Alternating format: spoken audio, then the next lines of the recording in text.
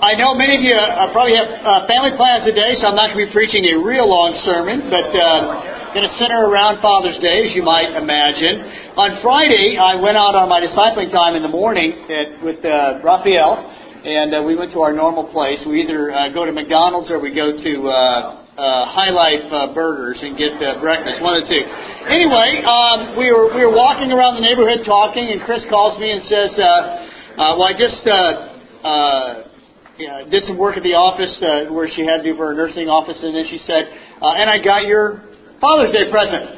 And I said, well, I didn't know I was getting a Father's Day present. She said, yeah, I got it. Come on home. And so I was in Ralph's car, so we drove home, and I was going to show him something in the house that I had fixed. And so he came in with me, and Chris is there, and she said, well, your gift is in the kitchen. So I walk in the kitchen, I turn around, and there's my son Ben, that she had flown in from Dallas.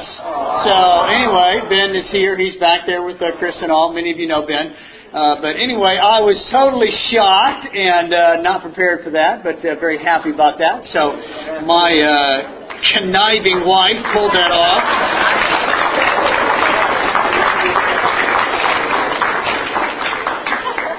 Turn your Bibles to Luke chapter 10, verse 21. We're going to make a couple observations from Jesus here about His Father, which I think will be very interesting for us. And then perhaps a warning for the dads. You know, it's your day to celebrate, but a little bit of a warning for you from the Scriptures. And then I want to end today with giving you a little advice from Mrs. Marty's advice on Father's Day.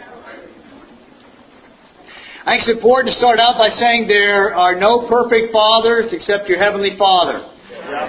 All earthly fathers are going to fall short in one way or another. Some fall a little short, some fall a lot short, is the truth of the matter. But there are no perfect fathers. Your father wasn't perfect. No. My father wasn't perfect. Nobody's father is. Yeah, Jesus here, it's interesting, sort of watching Him a little bit in His relationship with His Father. In Luke chapter 10, verse 21, it says, at that time, Jesus, full of joy through the Holy Spirit. Now, the context is, He sent the 12 apostles out to minister to people, and they had done that, and they had come back and they'd been very successful. And so He's very happy about this. It says, Jesus, full of joy through the Holy Spirit. He says, I praise you, Father, Lord of heaven and earth, because you have hidden these things from the wise and learned and revealed them to little children. Yes, Father, for this was your good pleasure. All things have been committed to me by my Father. No one knows who the Son is except the Father, and no one knows who the Father is except the Son and those to whom He chooses to reveal Him. Then He turned to His disciples and said privately, blessed are the eyes that see what you see. For I tell you that many prophets and kings wanted to see what you see, but did not see it, and to hear what you hear, but did not hear it. Interesting things here about Jesus making observations in sort of a prayer type situation to God His Father. First of all, Jesus was full of joy. For a lot of people, that right there is sort of a shocking statement. Because their mental image of Jesus that He walked around all the time and, sort of teaching very sternly and, sort of kicking around the Pharisees and teachers of the law and being hard on the apostles and all that. But, you see Jesus here, He's full of joy. He was a fired up kind of guy at different times in His life. He says, I praise you, Father. Very complimentary to His Heavenly Father because of the plan and what had gone in there in their relationship. And He goes on to say, no one knows the Father but me. No one knows, the kind of relationship that we have. Very special, very close in His description of that. Now to balance that out, look over to Matthew 26. Because we see another situation here where Jesus is praying to His Father. Matthew 26, verse 36. It says, then Jesus... I'll wait till you get there.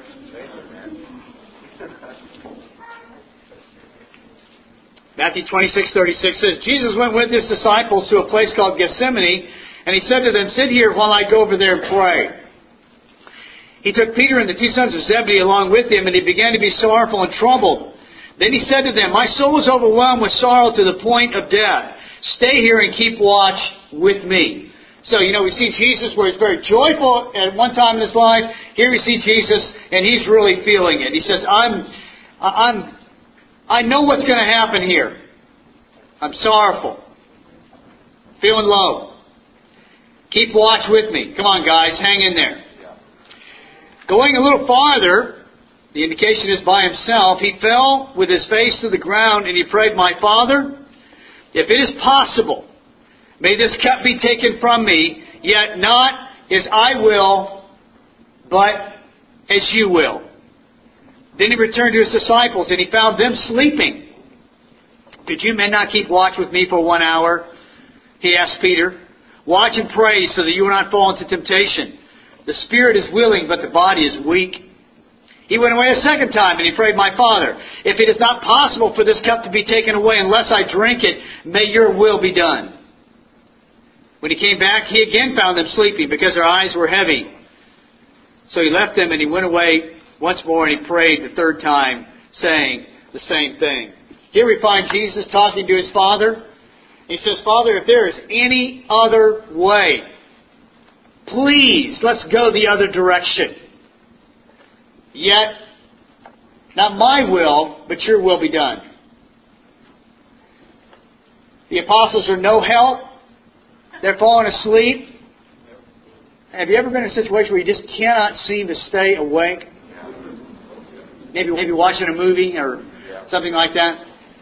Doing a little bobbing and weaving.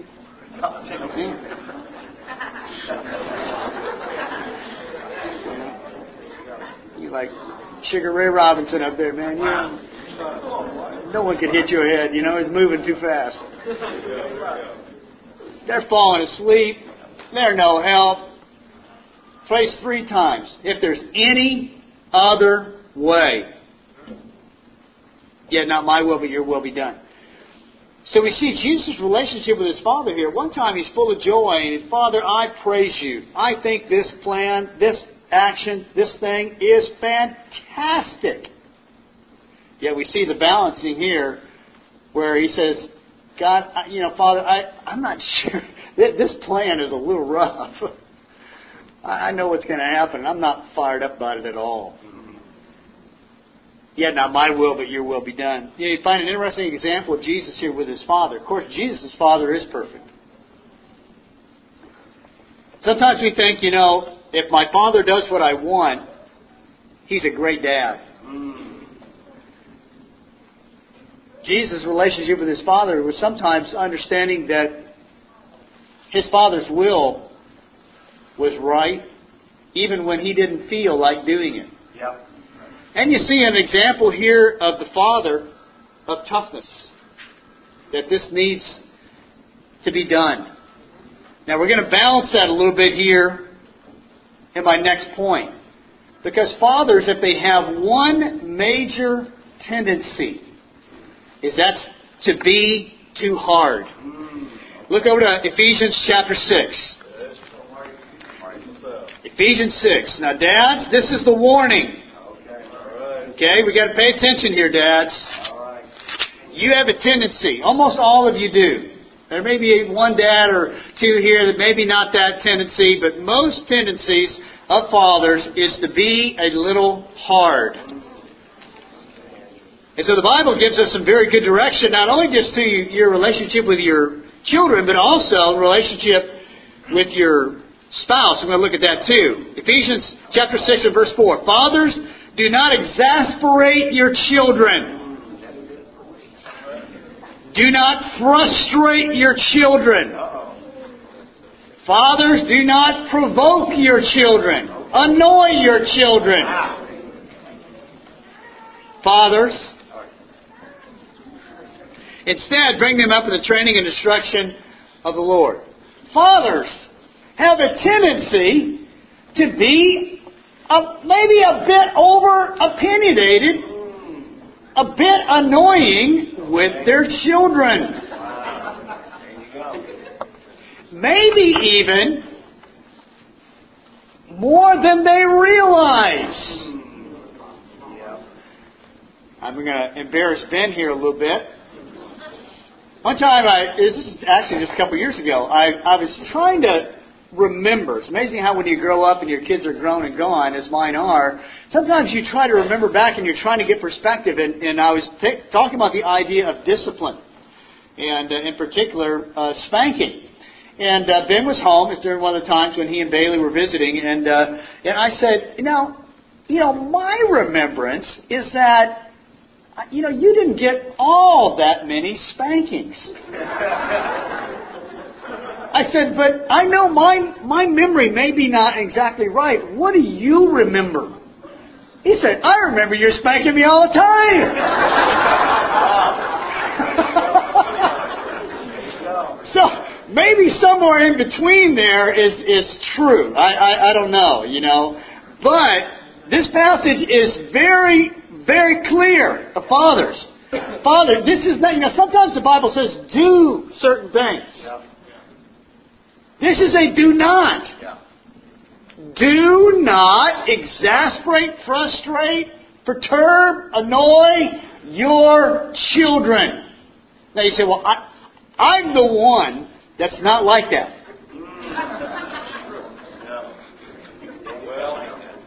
Perhaps. But maybe like me, your remembrance is not clear. And we should maybe poll your children. And they may give another opinion of how nice you are. So fathers have to be careful with their children. Now look over, since we're on this idea, look over to Colossians chapter 3. And this is actually not about the children, but about your wife. You say, now wait, I thought this was Father's Day. Come on now, you need to lighten up on the fathers. Well, this is, I told you I'm going to have a warning for the fathers, and this is the warning. Colossians chapter 3, verse 19, husbands, love your wives and do not be harsh with them. It's another do not. Husbands, love your wives and do not be harsh with them. Now that may be in what you say. It may be in your tone. Tone. How you say it. You ever talk to someone and what they were saying wasn't necessarily, that big of a deal, but the tone was just all wrong. How it was being said. Now of course that road goes both ways. It's not a one-way street on this one. This could be a two-way street. Wives can have a tone problem too. If you know what I'm saying. But it's Father's Day, isn't it? Now here's the thing though. Look over, since we're in the neighborhood, look over at 1 Thessalonians chapter 2.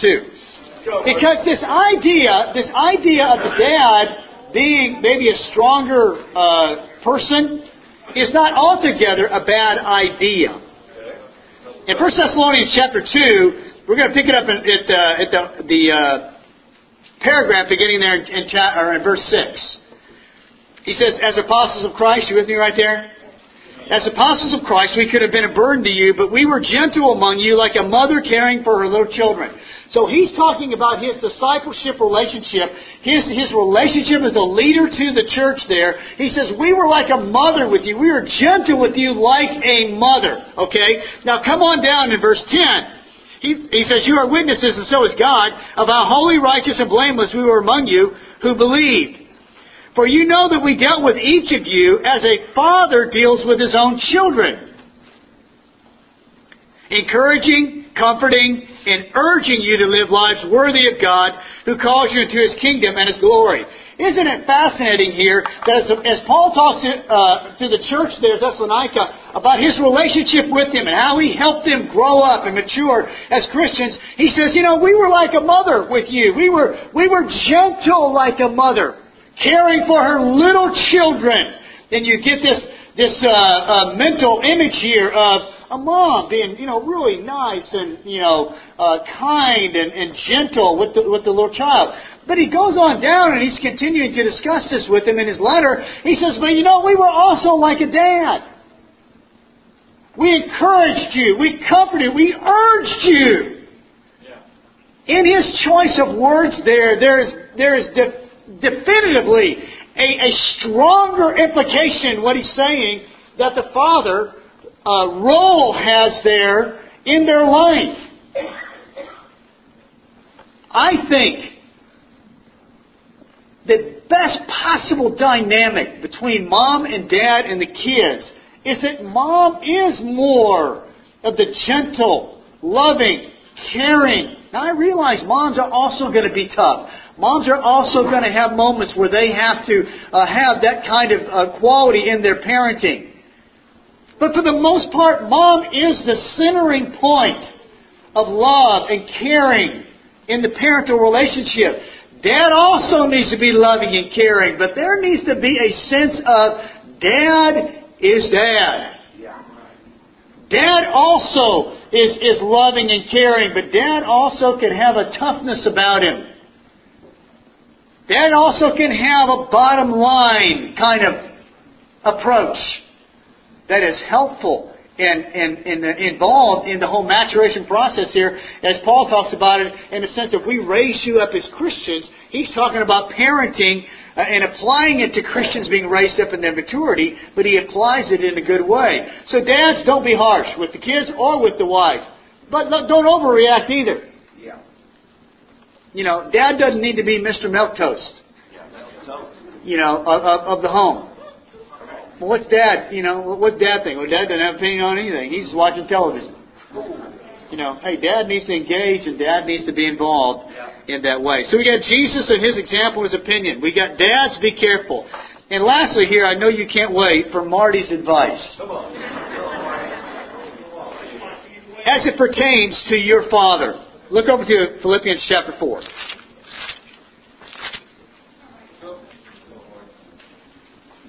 As you're turning there, let me give you some words here for fathers. What do fathers feel? Now we think of mom. Moms feel a lot, right? Yeah. Hey, Dad feels too. I'm going to give you a lot of feel here from Dad.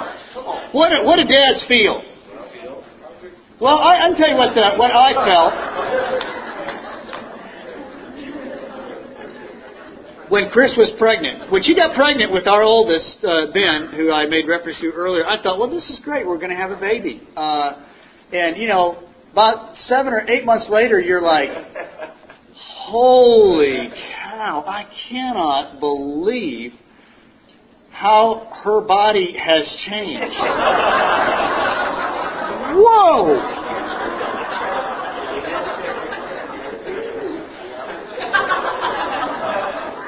Wonder and amazement. And you just say, thank God I'm a man. Amen. I was just as responsible for this as she was, but man, I got off easy on that one. Baby's born. At any time. Dad feels pressure. Wow. This kid is loud. And this kid is prolific. And I'm talking, wow, I had no idea you could chew through that many diapers in a day. Oh. Pressure.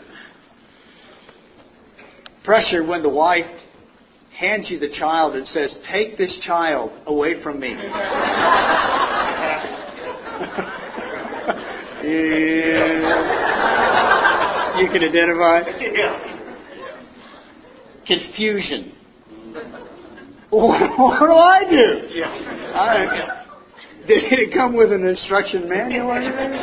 Or with the confusion. Inadequate. I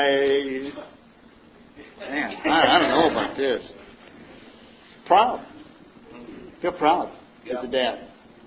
You look at your kid, look at things that they do, and sometimes it's just not much when they're little, but they smile and you're like, oh, that's awesome.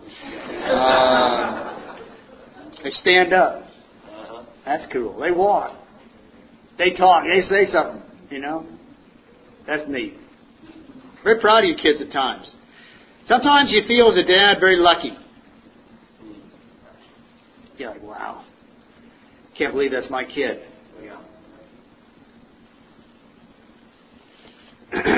Sometimes you feel regret.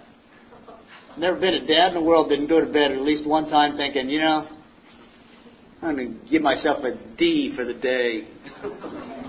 I'm an F. Wasn't a very good dad today. Hopefully, you don't do that for a week or a month, but, at least a day. Sometimes you're thrilled. Wow, that is incredible. Sometimes you're embarrassed as a dad. Cannot believe she did that. Hope nobody else noticed.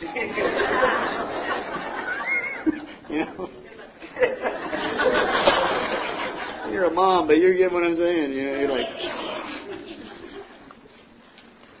you teach them, and they go out, and you're like, did they pay attention to anything I said? And the answer's no.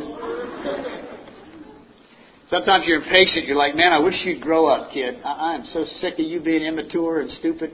Come on. Get after it. Move. These are all feelings that dads have. Okay.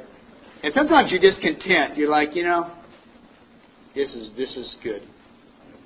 I see a lot of good things going on with the kids. You had Philippians 4? Yeah. Verse 8. Finally, brothers, whatever is true, whatever is noble, whatever is right, whatever is pure, whatever is lovely, whatever is admirable, if anything is excellent or praiseworthy, think about such things. This is actually an unbelievable passage of Scripture that has application to many, many, many things in life. But I want to apply it today as it pertains to us on Father's Day with our fathers. If your father's alive today, you need to try to talk to him, whether in person or over the phone or however you might do that. This passage gives us some timeless advice. Emphasize the positive. There's never been a perfect dad. Your dad may have been a train wreck. You may really have to think hard to think about anything good as it pertains to your dad. There's some dads like that out there. There's not much there that's good. And maybe that was your dad. And if it was, then I feel bad for you.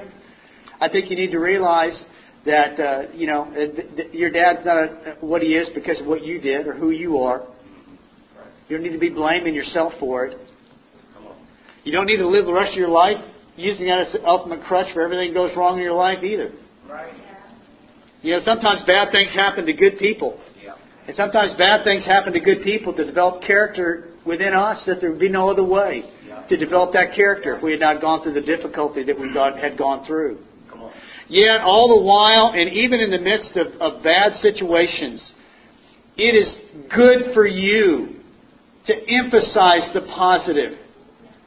This passage is so timeless in how we think and deal with each other. Whatever is true, noble, right, pure, lovely, admirable, if anything is excellent or praiseworthy, think and speak of these things.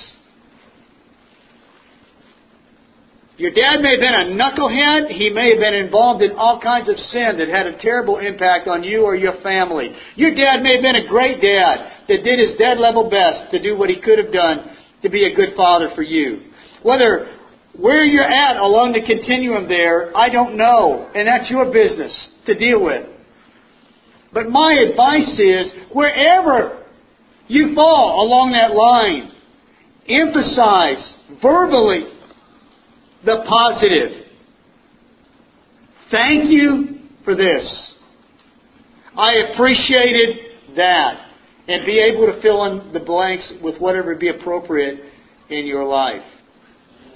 It will be good for your father to hear it. It will be better for you to have gone through the thought process and through the character process of deciding to be encouraging when you'd like to tell someone to kiss your foot.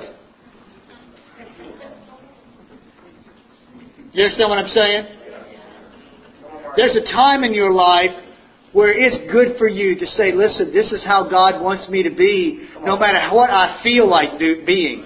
and saying. This is what God wants me to say no matter what I feel like saying. This is what God wants me to communicate regardless of what I'd like to communicate. You know, sometimes you say, well, in my mind I'm thinking this. Well, you'd better learn. If you haven't, please do learn. What you think in your mind oftentimes should not come rolling out of your mouth. Your internal dialogue is your business. And often, I don't really want to hear it, and nor does anybody else. If you understand what I'm saying. This passage is advice from the Scriptures, from God. But it's also advice from me as I offer my advice here to you. Say positive things. Emphasize positive things. If you want positive things to happen, then perhaps you're the one that has to start the process. You say, well, I've never had a good relationship with my dad. Well, perhaps if you would say a couple nice things to him, then he might say a couple nice things to you, and you might start a good process. You might get a lot of nice things going on now down the road, but someone has to start it. You say, well, shouldn't it be him? He's the parent. Well, I suppose that in a way, maybe there's logic to your thinking. But if you're a child of God, you know, I don't think you need to be thinking like that. If you're a child of God, you got to say, I need to be doing what's right. Not waiting for someone to do right, and then I'll do right because they did right to me. As a child of God, you got to say, I'm going to do what's right, whether they respond positively or whether they don't.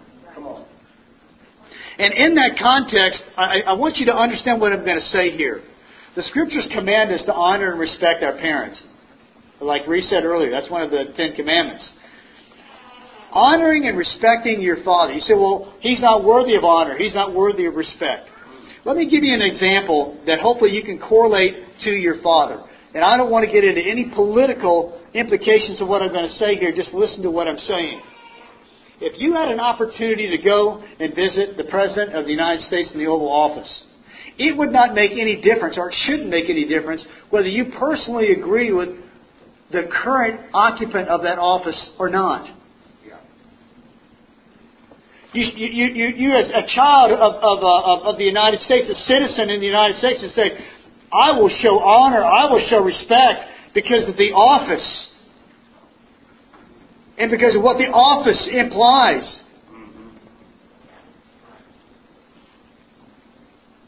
Your father is your father. The office, if you will, of being a father, God commands us to honor and to respect. Your father in and of himself may not have done a lot of things that earned your honor and respect.